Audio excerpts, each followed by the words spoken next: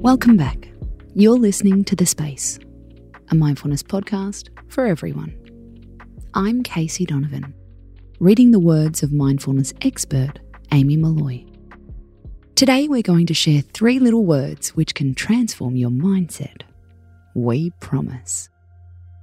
First of all, let's take a moment. Picture a scene that really gets your goat. You're stuck in traffic. Your coworker is late for a meeting. You lose a document you've been working on for days. Your phone won't effing charge again. We know it's irksome, like really annoying. But does it have to be? This is where 3 little words come into play. Here they are. Everything is neutral. What do we mean by that? Every event in your life is neutral until you give it a feeling. It's just an event. It's just a thing that happened. It only becomes a stressful event when we decide to attach a feeling to it.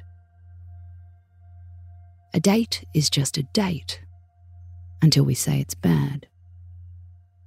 Our weight is just a number on a scale until we say it's a flaw. A deadline is only awful when we decide we can't cope with it. It sounds annoyingly simple.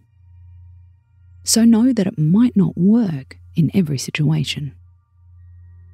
But when it comes to the small annoyances of life, these 3 words can be incredibly powerful.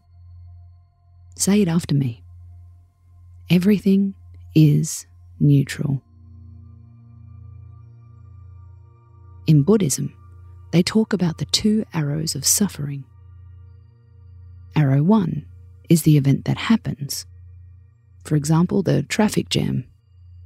Arrow 2 is the story we attach to the event. In this case, our frustration. Arrow 2 can hurt a lot more than arrow 1. Why? Because we let it. So give those 3 words a go today.